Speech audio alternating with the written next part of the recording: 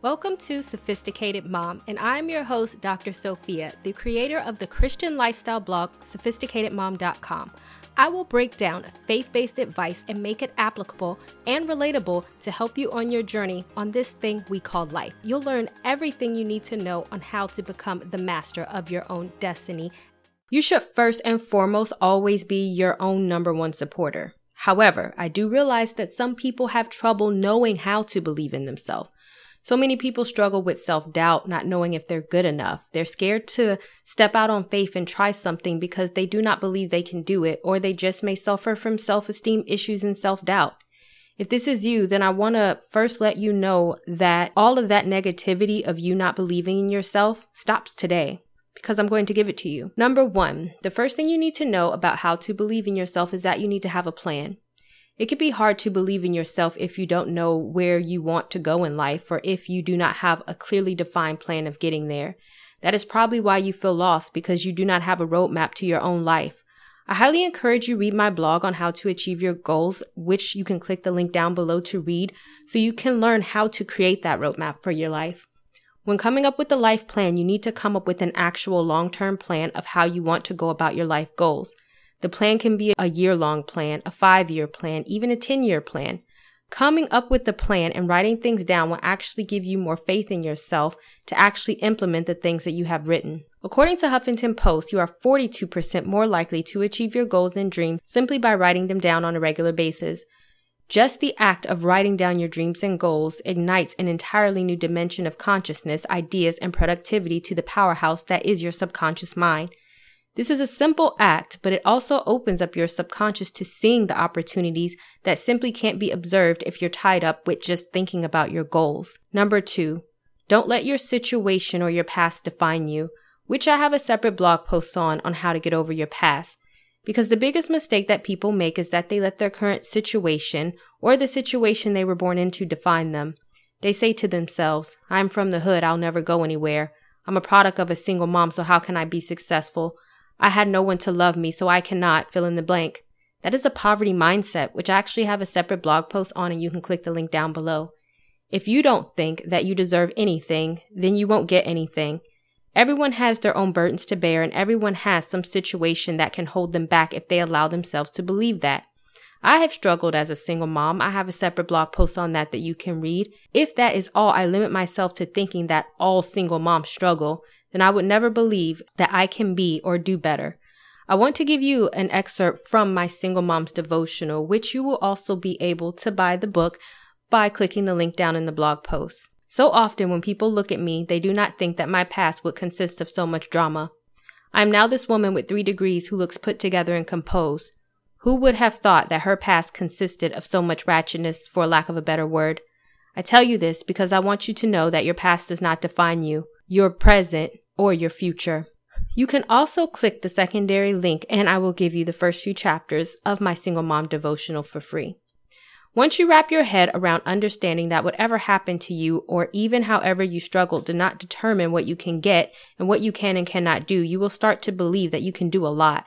The last thing you want is to think that because you were born into a certain situation that you can do nothing, because then you will become what you think. And you can also check out my video below on how to transform the pain from your past into something good. And don't forget to subscribe to my YouTube channel by clicking the link down below as well. Number 3, don't be afraid to live your truth. When I first got into this whole blogging thing, a lot of people that were in my family thought it was weird. I had 3 degrees to be exact. They asked me why I wanted to be a blogger. Why could I not just be happy working a regular 9-to-5 job like normal people with the 401k and a pension? It could have been so easy for me to listen to them and settle into something that was normal, but still feeling like I was meant to do something more and something different.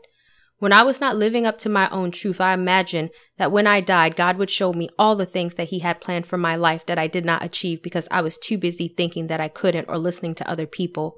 When it is not their life, it's mine. And I had to do what made me happy, no matter what anyone else thought of it.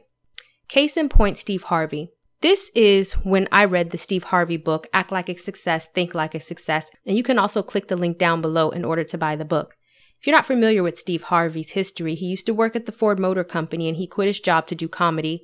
Everyone around him thought that it was a stupid decision to make. Who would want to quit a job to live out a pipe dream that may or may not come true? and one to practice comedy no less. Well, he did. And because he believed that he could, he is now living an extraordinary life, a life in which he feels fulfilled as opposed to just a mediocre one that was not happy in just because it was what everyone else wanted him to do. Live your truth and don't be afraid to step outside of the box.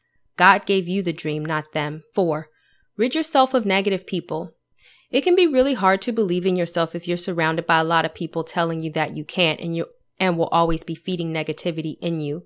I want to tell you a story about how other people's negativity can be passed on to you. Take the story of Jesus when he was trying to bring the dead girl back to life. When Jesus entered the synagogue leader's house and saw that the noisy crowd and people playing pipes, he said, "Go away, the girl is not dead but asleep." And they laughed at him. After the crowd had been put aside, he went in and took the girl by the hand and she got up. Matthew 9:23-16 to read the entire story. Jesus had sent these people out because them mocking him was actually stopping him from performing a miracle. So understand if your friends are really frenemies, which I have a separate blog post on and you can click the link down below to read, you need to let them go because their negativity could be being passed on to you and holding you back from actually having faith in yourself. If you cannot see your own potential and believe in yourself, then no one else will. And even when you see your own potential, there are still times when people still won't believe in you. And that is when you believing in yourself is the most important thing that you can do. Also check out my video below on how to rid yourself of negative people. The way I see it is that you can get on my bandwagon or you can get off of it. Either way, my bandwagon is going to leave and get to this destination with or without you. Yes, it may be harder to get to the destination with one person on a bandwagon, but I'm still going to make it. Some people have chosen not to get on my bandwagon or try to set my bandwagon on fire to keep it from going where it needs to go. But my bandwagon keeps going, even if it's burnt up, beat up, and even if I have to drag it there myself, and even if no one else is on it. In case you're confused about what I'm talking about, it's a metaphor. It means that on your way to your goals, people will not support you, try to stop you, lie on you, or not believe in you. And even though you may be getting beaten down along the way, you still have to keep moving forward to your goal regardless of other people. You can also check out my video below on what to do when people don't believe in you. Number 5, speak life over death. So often we complain and develop a negative attitude, and from that negative attitude, you start saying negative things out of your mouth.